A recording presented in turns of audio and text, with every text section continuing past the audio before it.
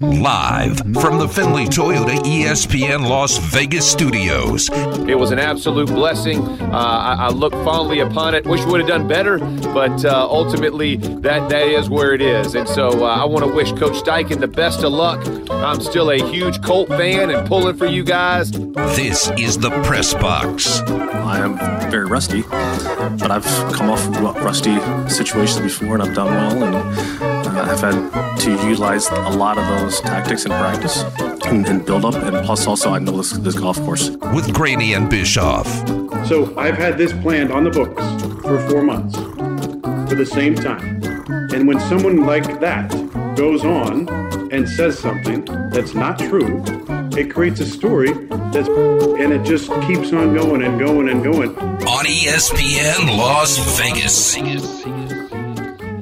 All right, here we go. Like that opening, Ed, Tyler, and Jared. No, this is the worst music Jared has I ever actually played. like this. This is the worst song that has ever been played. Who was that saying who was grumpy? Was that Jeff Saturday?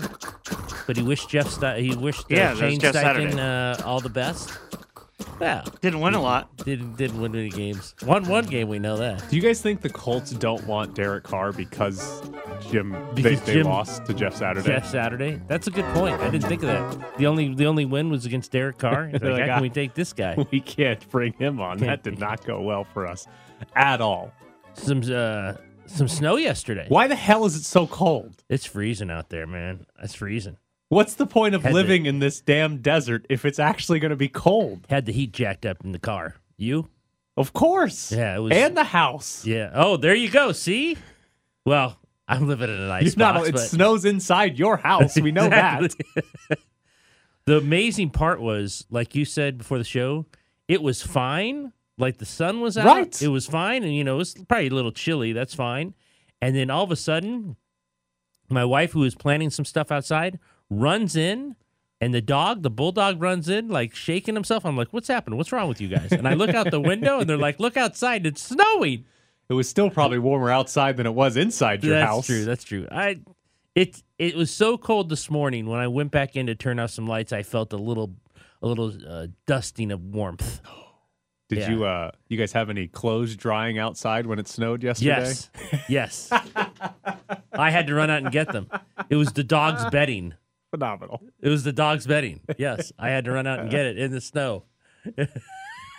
What's wrong with that? Use your dryer.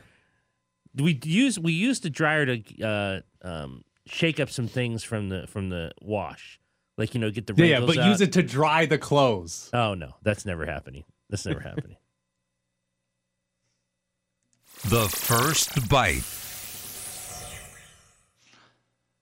Was the Raiders' biggest mistake? What was the Raiders' biggest mistake with Derek Carr? I'm already starting off great today. They officially released him yesterday. Yeah? Avoided his $40.4 million guarantee. He's a free agent. Raiders freed up an extra $29.5 million in cap space. But if we go back to the Dave Ziegler, Josh McDaniels era, which started basically a year ago. The era. What was this duo's biggest mistake with Carr? Maybe that they didn't trade him. See, here's the thing on the contract. It was really only a $5 million raise, like we talked about when it happened. It was 20 to 25. They gave themselves the out. They benched him for the last 2 games because they were scared out of their minds he was going to get hurt, and then they'd owe him $40 million. They got nothing for him in return. I'm not so sure that was great. I mean, I don't think it was a mistake to release him because they never believed in him.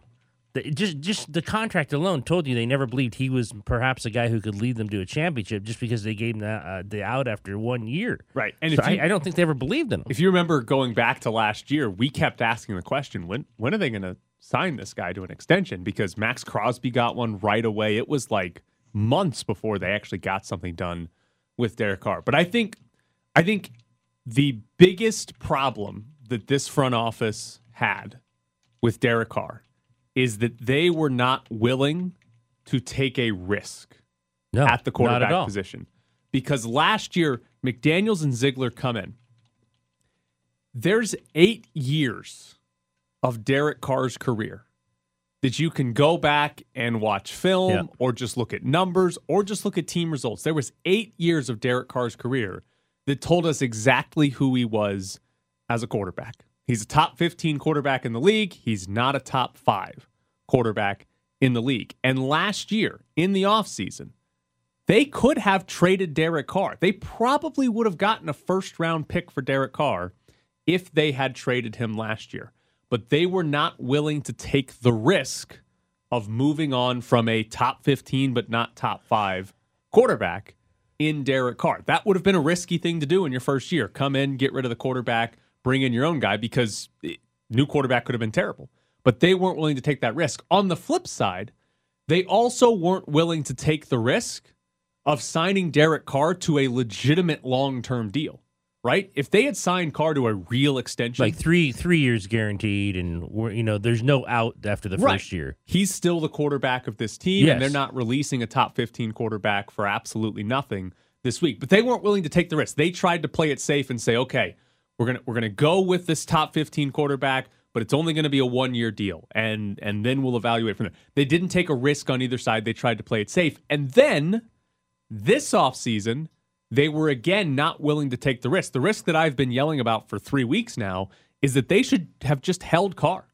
They should have just held on to Derek Carr past the deadline yesterday and had him on the roster. Guarantee that $40 million, but plan to trade him. Because, and the reason that's a risk is maybe you never trade him and you got to pay him $40 million. To be your third string quarterback. Right. But I absolutely believe had they kept Derek Carr, they would have eventually traded Derek Carr for a legitimate asset. They would have moved him for a second-round pick, maybe a first-round pick, depending on how the quarterback market shakes out this offseason. But they weren't willing to take that risk either. Instead, they sort of did the safe thing at every turn with their quarterback position, and it led to them getting a 6-win season with Derek Carr and no assets in return with Derek Carr leaving this. Well, that's their biggest issue. They were afraid to take a risk. The first non-risk you said they took which is not to trade him in the beginning. I mean, that probably had a lot to do with their whole win now mantra, right? Like they were going to win now, and now it's the process because they went 6-11, so it's not win now. Now it's the rebuilding process. But in the beginning, it was, we're going to win now. Sign Chandler Jones, trade for Devontae Adams. We're winning now. We're doing all this, all the moves to do that. So we're going to keep a top 15 quarterback and win now. It just didn't, and then it just went back in their faces by how they played and what they finished with. Right. And the risk at the time would have been trade him for a first-round pick, draft a quarterback, or sign a free agent, whatever the situation would have, depending on how early in the process you trade Carr, would have that would have determined dictated that. Right, because if you trade him after the draft, then obviously you can't draft one. But trade him, get a first-round pick, and then find your quarterback somewhere else, and potentially get a cheap quarterback, right, and build up your roster even more around that cheap quarterback, which could have helped this team this season, but they didn't want to do that. And even if you go with the win now mindset, if you give them a legitimate 2 or 3 year extension, that would have been a risk, but they're probably in a better position than they are right now because they don't lose a quarterback for absolutely nothing. Other thing I wanted to ask you, because Vic Tafur wrote this from The Athletic. He had a story headlined, he said, Raiders won't get anything back for Derek Carr, and that's okay. Is it okay that today on February 15th, Derek Carr is no longer a Raider and the Raiders got 0 assets in return for him? We just said a minute ago that's one of the reasons that it was bad that they didn't get back anything for him. Right. They didn't get any assets. They gave him, by giving him the no trade though, they risked that. By giving him no trade, they always risked that he would be the way he was and said, I'm not going anywhere and you're not getting anything for me. Yeah. That was the detail in the contract that really gave Carr the power. Right. Unless, of course, the Raiders had kept Carr past yesterday, then all of a sudden Derek Carr, sure, he's got the no trade clause, but he doesn't not a free agent. He doesn't get to dictate where he goes. He's got to work with the Raiders to go somewhere if they had kept him. But here's why it's not okay that the Raiders got nothing for Derek Carr. Go back a couple of years ago. Carson Wentz threw 16 touchdowns and 15 picks for the Eagles. They then traded him to Indy and got a first-round pick and a third-round pick for Carson Wentz. Then Carson Wentz played 1 year in Indy, Colts decided, we don't want this guy anymore.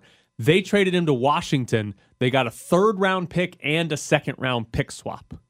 So actually 2 3rd-round picks. So they got 2 thirds, plus they got to move up in the 2nd round. 2 teams in consecutive off seasons traded a bad quarterback. And got assets back. A quarterback that is worse than Derek Carr. Good assets back. And got picks back in return. It is not okay to lose a top 15 quarterback in the NFL. And get nothing back. It's not okay. That is terrible by a front office because that is one of the best assets in the NFL. Quarterbacks get traded for ridiculous picks all of the time. Gardner Minshew got traded for a 6th-round pick one season, right? Quarterbacks get traded for assets. Quarterbacks do not walk. Quarterbacks do not hit true free agency in this league if they're any good. And he's good. It just does not happen. And the Raiders mismanaged Derek Carr and their quarterback situation so poorly that they ended up getting nothing for one of the best assets, one of the things that teams covet the most, and that is a top 15 quarterback. Top 15 quarterback. That's not good. It's not okay that the front office walked away from that. It's fine that the Derek Carr era is over. It's fine that they're moving on from Carr.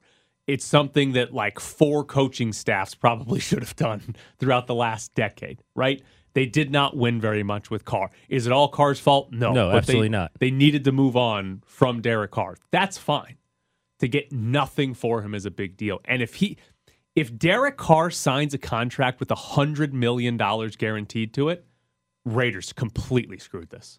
They'll look even worse. Blew it. Completely.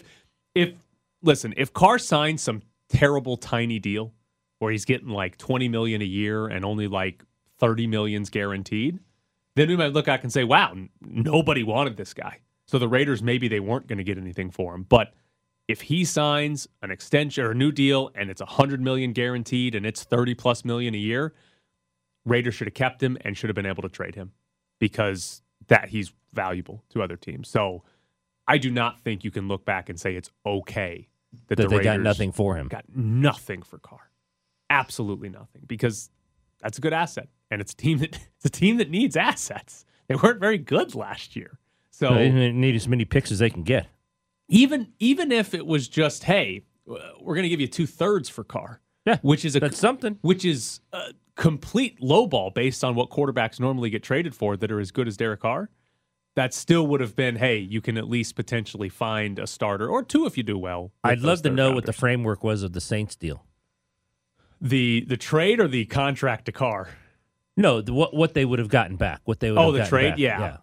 What was the framework? What would the Saints are willing to give up for him? Was it Tom Pelissero that reported it was a 3rd-round pick? Or that was it? He said the Raiders were asking for a 3rd-round pick.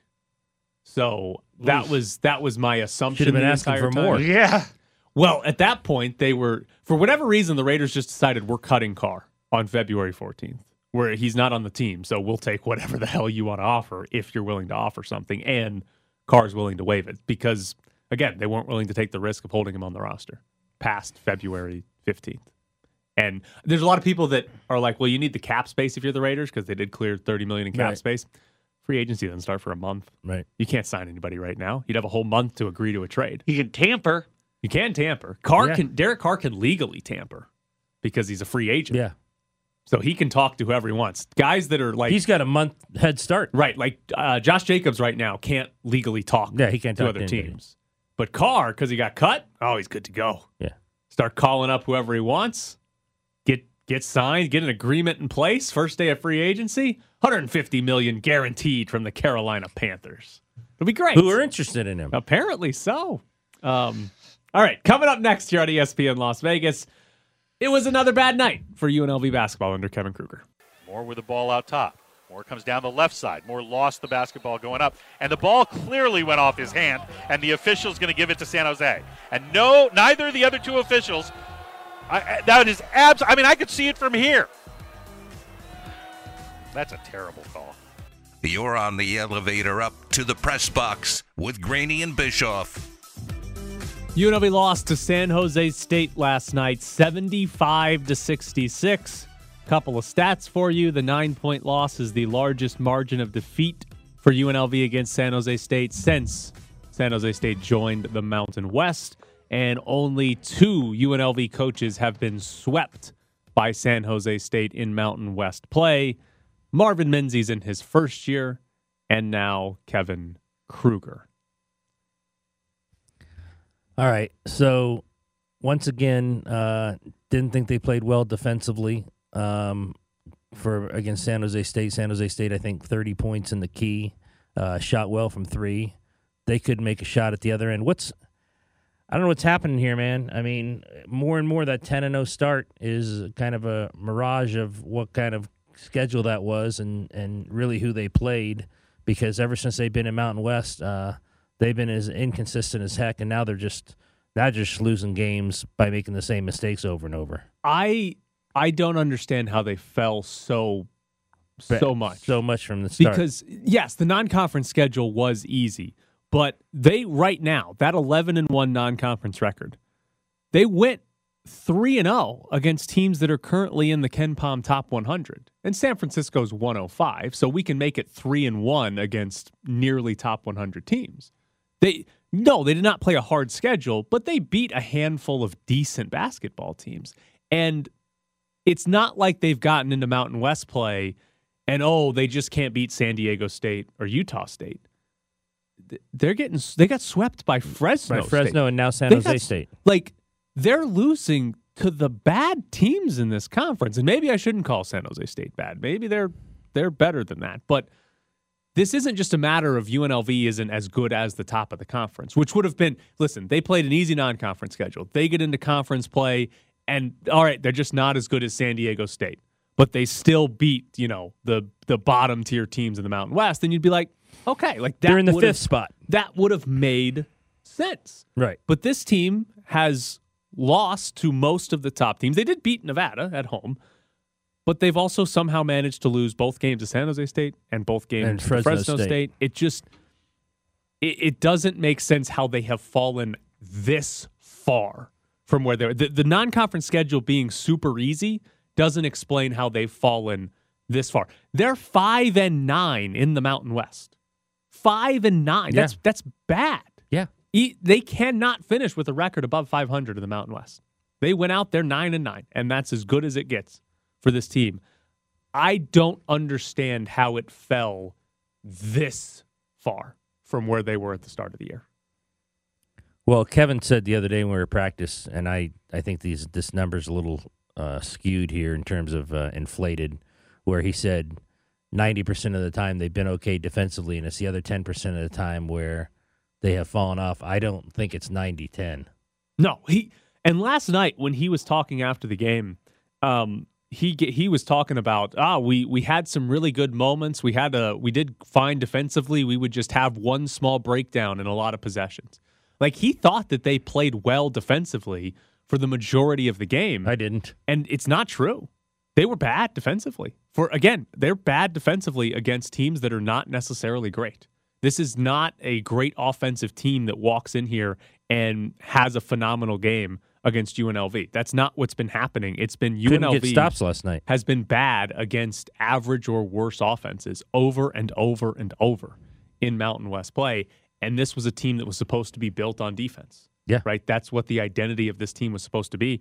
And they're just simply not good enough at it. Like, right now, they sit 6th in the Mountain West in defensive efficiency. This team, if there was going to be any success this year, they needed to be 2nd. Yeah. Right? They needed to be among the top 2 or 3 teams. Defensively. And that's just not the case because they're 8th in offensive efficiency, which is... But we expected that. Right. We never thought they were going to be... Maybe we thought they'd be a little bit better than 8th, but they were never supposed to be a good offensive team. They were supposed to be a good defensive team, and they're not. They're an average Mountain West defensive team, which was never going to get the job done for them this year. It's just bizarre how it's turned so quickly and fallen so fast. And to give you a body language reading, last night, press conference, Kevin Kruger, first off, they didn't send any players to talk to the media afterwards. It was only the coach, Kevin Kruger. I don't know that he made eye contact with a single person. He was eyes straight down to the table for the entire postgame press conference, that is not Kevin Kruger. No. He is not a guy that just absentmindedly stares No. into the table. He makes eye contact. When you ask a question, he looks at you. Right. He's The whole time. always been somewhat, I don't know what the right word is, personable or something when he talks to the media. He was eyes straight down in the table for an entire press conference. Like, if a player did that, we'd be like, oh, he's defeated. A coach doing that, to me, that was a kind of a tough watch. Like, what does that mean for the rest of the season? Well, you got swept by San Jose State, I think is what the reality of it is. Right. And he realizes how poorly this has gone for UNLV. So I don't get how it's been this bad. I mean, just to give you the answer, by the way, on the points in the paint, both teams yesterday scored 30 points in the paint, right? Like UNLV got as many points inside as San Jose State did. The issue is that San Jose State was 13 of 18 on layups and dunks. UNLV was 13 of 28. UNLV shot less than 50% on layups last night. That's horrific. So they had a lot of more attempts than San Jose State and didn't actually score more points. And then San Jose State also shot 40% from three, which we've talked about it before. You're almost never winning a game when you get outshot that much because they made 12 and UNLV made 5. And a lot of teams that come in here, I keep hearing how poorly they shoot threes. Well, they don't shoot poorly against UNLV. They do not. They don't, especially from three. I'm watching last night, and I'm hearing how they're not a great 3-point shooting team, and all I see is guys jacking on threes. And they go in. I mean, they keep going in. One other specific thing from last night, UNLV's offensive game plan, I'm not quite sure what they were thinking, but their primary offense was pick and roll with David Mwaka. And then when the other team would double or just show help side to the ball handler, they threw it to David Mwaka. Mwaka took 8 shots last night. It's the second most he's had in a game this season. The only time he had more was High Point, which shouldn't count as a real game. So that's the most they've tried to use Mwaka. He's not an offensive center. That's not what his role is. And for some reason, the game plan was, well, let's get him in as many pick and rolls as possible and throw it to him as he's rolling to the basket. He was fine, but you're never going to win a game because David Mwaka is rolling to the basket. That's not what he's good at. So I was stunned that they kept trying to throw it to Mwaka rolling to the basket. That's not playing to your strengths. That's playing to your weakness. That's the thing Kevin Kruger benched him for, is playing to your weaknesses. That was very confusing for me. But 5-9 now in the Mountain West. On a personal level, Ed, excellent loss for UNLV because they are in great shape to get the 8-9 seed and play the early game of the Mountain West tournament. That's what we want. If they had won that, This whole exercise is about the deadline. it is. Yes, if they won that, They'd 'cause actually New be Mexico close to lost. fifth. Yeah, they'd be a half they'd be game out of fifth. Yeah, and now So- San Jose State's in fifth. Yeah, they are, which is surprising, but here they are. I mean, good for them. It is. Good for 10 miles. Yeah. Coming up next year on ESPN Las Vegas, Colorado State head coach Nico Medved joins the show. Lake bounces to Stevens. Stevens comes right side, gets double teamed. Stevens gives the ball to Tanjay. Got him. Cornered him. Tanjay. No! And they bail him out. A foul on Vic Iwako. That is atrocious. Kevin Kruger came as close as I've seen him to getting a technical right there, and he gathered himself. Live from the Finley Toyota ESPN Las Vegas studios, this is the Press Box with Grady and Bischoff. We're a few weeks away from the Mountain West Tournament coming back to Las Vegas. We will have tickets to give away later in the show, so stay tuned for that. And joining us now, head coach of Colorado State, Nico Medved. Good morning, Nico. Hi, Coach. Good morning, guys. Did I hear that off air? You guys complaining about a bad call on the Rebels in our game? That is the lovely John Sandler, the play-by-play announcer for UNLV. And I love John, yeah. Our favorite highlights to play is John Sandler getting upset at missed calls, or sometimes not missed calls, and he just gets upset anyways. It's great. It's phenomenal. Oh, I love it. Nico, before we get into any basketball, you guys did not play last night, so did you actually get to celebrate Valentine's Day? Well, like in a typical coach's fashion, I celebrated Valentine's Day by doing my own radio show. So that's the life of a coach, guys. And I was actually surprised that all the fans who showed up, and I'm like, how romantic. You're going to go watch the coach's show tonight. Like, go take your wife to go do something. Good gracious. Is a college basketball coach the worst sport to coach in terms of holidays? gosh, it's funny you say that. I feel that way. And even for our players, you don't really get Thanksgiving. You're lucky if you get a few days at Christmas. You don't get spring break. You don't get Valentine's Day. God, it's really a miracle we're still happily married. So it does. It kind of covers the whole the whole gamut. But man, I wouldn't trade it for anything. I was going to say you still love it though. Oh man, you wouldn't trade it for anything. It's got its challenges. Obviously, we've had a lot of success this year. Has been a challenge for so many reasons, but that's all part of what we signed up for. So no, it's a great life. Wouldn't trade it for anything. If we go back about a month to Colorado State, you guys coming into Las Vegas and beating UNLV in overtime, how many times had Isaiah Stevens practiced the two-handed behind-the-head shot from half court? Every day. That's what we do. So, it's funny that play. It's kind of what makes college basketball great, and this, especially coming into this time of the year, is the crazy things happen. But the one thing I'll say about that play, the play is something that we practice, and you got to give yourself an opportunity to make the outrageous shot, right? So the shot was outrageous, but the way it all played out and putting ourselves in position, and we make a perfect pass. You got to be able to pass that thing into the front court. He makes a perfect reception, and then he makes a circus shot. Everybody remembers that, but there were a lot of things leading up to that just to give yourself an opportunity to do that. And as you follow this here in the last few months and into March, we'll see more of those. You obviously lost a great player in Roddy. You knew it would probably be a little while to rebuild it. What has happened this year in terms of why you're trying to get back? Well, I think, not just losing Roddy, but you don't know when you're going to lose him, right? So his thing went right down to the decision day in May. And so, we knew, and, staying in constant communication with him, he was coming back here or going. And I think all of him was really leaning towards coming back to us, decided to go. He clearly made the right decision for him. But as that's going on, you don't have a scholarship to replace him, nor do you have any playing time to sell, right? Who's going to come in that position and play if they think he's coming back, right? So it did. It put us in a tough situation. And then, there's a lot of things going on in college hoops as we don't need to get into with the way things have changed with recruiting. And then, guys, I've never been through a season with as many injuries as we've had. It is just, we played the last two games with seven guys. We've done that earlier again in conference play. I think we're going to have one more back tonight to get to 8. So it's just been a really, really disjointed year. And boy, then you look at how great the league is playing right now. And so, you come in a little bit half-stepping or not playing full strength and stuff like that. It's going to be tough to win games. But I got great guys. They're battling, and hopefully we can find a way to play our best here in the last 6 games. Niko Medved with us, the head coach of Colorado State. So you guys in Wyoming competing to see who has the most players every night? Gosh, it feels like that. And I think the one thing from a coach's perspective that's hard, it makes it difficult to practice and to prepare sometimes too, as you're trying to develop continuity and all those things.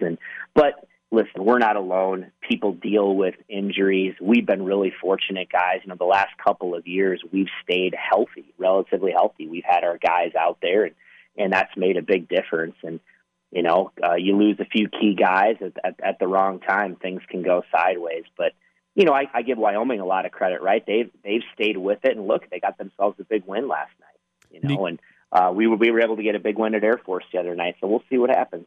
Niko, do you guys have student managers or assistant coaches jumping into 5-on-5 drills? Really, assistant coaches. So we just try to be creative. We do a lot more things. 3-on-3, 4-on-4. We really don't have the opportunity to do much 5-on-5 at all. So you just try to get creative and do the best you can. And so I'm sure we're not alone. I'm sure Wyoming's been doing some of the same stuff, but yeah, it really has changed the way we've prepared and practiced really all season. But again, we're not the first team to have to go through it. We asked Justin Hudson this last week in terms of the NCAA tournament. I think one of the things that it stands out to them is not getting there, but actually starting to win games as a Mountain West as a whole. How important is that? And you'll get multiple bids this year, but to get there and start making an impact by winning games. Huge. I think, people, whether it's right or wrong, I don't think it's right. I think it's a wrong way to look at it. People will judge you on the one game this time of the year, right? And ultimately, even somebody who maybe didn't have as good of a year, if they win the right game at the right time, that's what people are gonna remember. And so we do. The Mountain West is a phenomenal league. We've got to find a way to cash in here in the NCAA tournament and start winning games. And I'm confident that we'll do that. We keep putting teams in. We're going to have a chance to win. And, last year we drew Michigan in the first round. We were a 6th seed. I think it was the highest seed the school had ever gotten.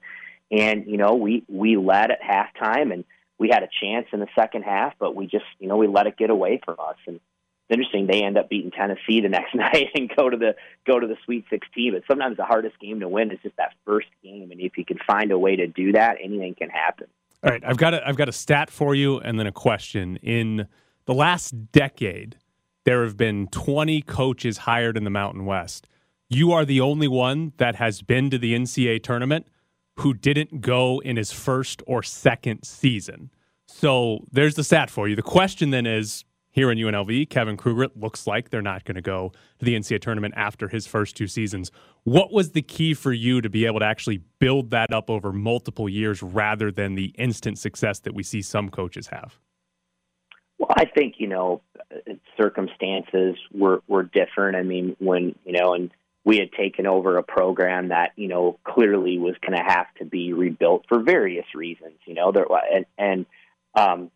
the first year was tough. Our second year, we really focused on, it wasn't so much the transfer portal. We really felt like we needed to get a great young class of guys that we could come in and build with and then start to supplement that. And that first class for us, pretty good, right? Roddy, Isaiah Stevens, John Tonje. And so we kind of started with some young guys. And then, in our second year, we won 20 games. We made a big jump, in the league, finished 11-7 in the league. And then really, kind of from there, the rest is history. And so I think it's just, the portal is a huge deal, and I get that. But I also think if you look at the programs around the country that have the sustained success, they also have guys in their program that are continuing to get better and that they build with. And I think it's difficult, if everybody's trying to, every year turn over their roster with so many different guys, I think that becomes difficult to develop chemistry and continuity. You might catch it right on the right year, but I think that's hard. So it's a combination of both, of finding some of those guys that can stay in your program and continue to develop, and then finding the right guys that can come in and add to that. And so I think Kevin's doing a terrific job. I mean, I know they've hit a tough stretch here, but this league's unforgiving now. This league is unforgiving, and so he does a really good job. They're going to continue to get better, and I think he's on the right track. Mountain West Tournament coming up in a few weeks here in Las Vegas. Again, we got tickets a little bit later in the show to give away. He is Niko Medved, head coach of the Colorado State Rams. Niko, we appreciate your time this morning. Thanks, Coach. Hey, appreciate you guys. See you in Vegas. See ya. So there's Niko Medved from Colorado State. They play Boise State tonight, by the way, hosting the Boise State Broncos. So I do think it's interesting that if we're doing the comparison like I did yesterday about coaches that have made it to the NCAA tournament right away versus guys that didn't make it right away, and Medved's kind of the only one that's done it later in the last decade in this conference. Like you said, his first class, he came in and said, let's get some young guys that can potentially be the core. Mm-hmm. And he nailed got a great class with 2 guys in Roddy and Isaiah Stevens. And 3 years later, they were in the NCAA tournament. If you compare it to Kruger, Kruger has not done that. Kruger has gone extremely heavy in the transfer portal. So there's not really he hasn't made it in the first 2 years, but at least he's got these 2 or 3 players that could be the pieces, right? Who would those guys be? Maybe Keyshawn Gilbert, but that's really the only one you could point to. Kruger doesn't have his Isaiah Stevens or his David Roddy like Niko Medved did in his first couple of years, even though they weren't in the NCAA tournament. So he's probably going to have to kill it in the portal this offseason. Mm-hmm. Like, that's going to be the path to success for Kevin Kruger next year. All right, coming up next here on ESPN Las Vegas, Ed, Guess who's the biggest cheating organization in baseball? The Astros. Find out next. There will come a point in time when my body will not allow me to do that anymore, and it's probably sooner than later. But wrapping my head around that transition and being an ambassador role and just playing and just trying to be out here with the guys, no, that's not in my DNA. You're sitting in the press box with Graney and Bischoff on ESPN Las Vegas. Follow them on Twitter at Ed Graney and Bischoff_Tyler. Am I going to be tuning in Sunday to watch Tiger Woods try to win a tournament? I mean, if I think he's in the running. Yeah, no, I'm asking you to tell me. Is he going to actually win the tournament? Oh, no. Oh, okay. No, All right. no. I thought you said, are you going to be tuning in on Sunday to watch Tiger Woods No. win the tournament? I mean, I will tune in if Sunday it's like, oh, Tiger's within 2 shots Yeah. of the lead or something. Oh, I'll definitely watch the entire I'm just thing. asking you, is he going to be that No. close? No. Okay. He's just not any good? No. I mean, he's way too rusty. He's not that good right now. Okay. Maybe that's a good thing for him. He's got If injuries. I'm texting you that he's in contention, you'll turn it on? I've got too many friends that are obsessed with golf that I'll know. I'll know every damn shot he takes. One of my best friends from Mississippi just loves Tiger Woods. He'll probably wear a red Nike shirt on Sunday, even if Tiger misses the cut. You know who does that? Wears a red Nike or a red like polo shirt if they think they're gonna have a good day? Our boss. Not at golf. Just no. If just he at thinks life. he's Because gonna, it's going to have a good. He's if going to have a good he, if day. he thinks he's gonna have a good day, he wears the red polo shirt. So you're saying I should ask him for a raise when I see him in the red shirt? Well, he may take it off and switch to a different one. A blue one. All right, Ed. You ready for this? This I is see it. I see it. Evan Drellich. We talked about this earlier. Evan Drellich is writing a book that's largely about the Astros and It was released yesterday, their sign stealing. Is it actually out? according to his Twitter. Oh, okay. I thought it was still not going to be out for a while. But it's a book that's mainly about the Astros and their sign stealing schemes and whatever else in that front office from 2015-16 on to 2019. But there are parts of that book that are about the rest of Major League Baseball and other teams. We talked on Monday about how a member of the 2018 Red Sox that beat the Dodgers in the World Series said that Major League Baseball caught the Dodgers illegally stealing signs in the 2018 World Series and did not punish the Dodgers. A different excerpt from that book says this. One member of the Dodgers said during the 2017 season, they indeed did use a base runner scheme determining sign sequences with the help of their video room, an analog to what the Red Sox and Yankees had done in recent years. Red Sox and Yankees were both caught illegally stealing signs. The Red Sox, for example, had somebody sitting in the video room. When they figured out what the catcher's signs were for the pitcher, would text on an Apple Watch to somebody in the dugout who would tell somebody on second base to tell the batter what pitch was coming. Dodgers doesn't appear as though they had an Apple Watch, but had some sort of similar system in play. Biggest cheating organization in baseball, the LA Dodgers. Everyone does it. He taught girls to slap their head whenever the deuce was coming. That was legal. That was Ed just telling them one is fastball, two is curveball, Yes. and if they're not going to change that, that's on them. Ed didn't have somebody with a camera set up in center field that we know of. Yeah, that's true. Starkus on the scaffolding. Maybe you should have had him. I should have had him out there. That would have been great. Starkus out there giving signs in from the scaffolding. Yeah, but. God, think about that story. They were the best under 12 softball team in the country until it turned out they had a guy on scaffolding. Who's that weird guy out there? Why is he always at these games? Why is he tipping his cap the whole time? Cops show up. No, it's not creepy. We're just cheating. Exactly. Don't worry. We're just stealing signs. So, Yankees were caught in 2015.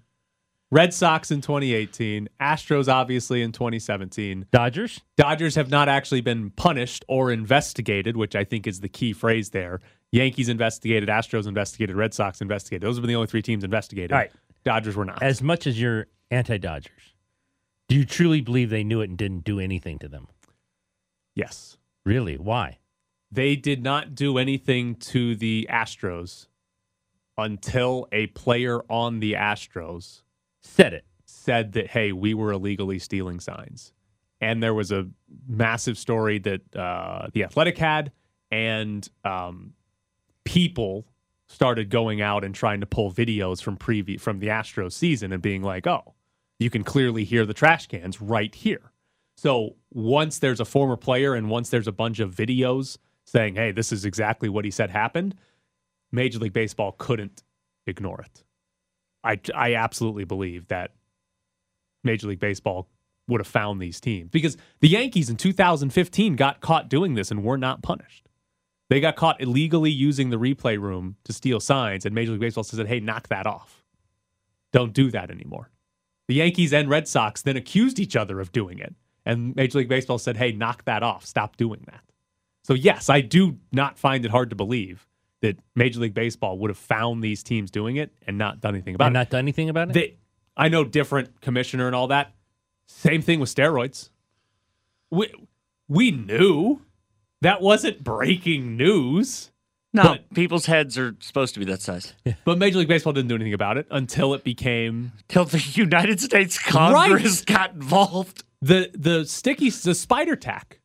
Everybody, but when that whole spider tack story exploded and Major League Baseball finally cut back on it, everybody was like, oh yeah, they've been doing that for years, right? There's a whole damn company that was making the spider tack that was like, oh yeah, we sell it to baseball teams. Right. There was former clubhouse attendants that were giving it to the visiting team's pitchers because it was so common.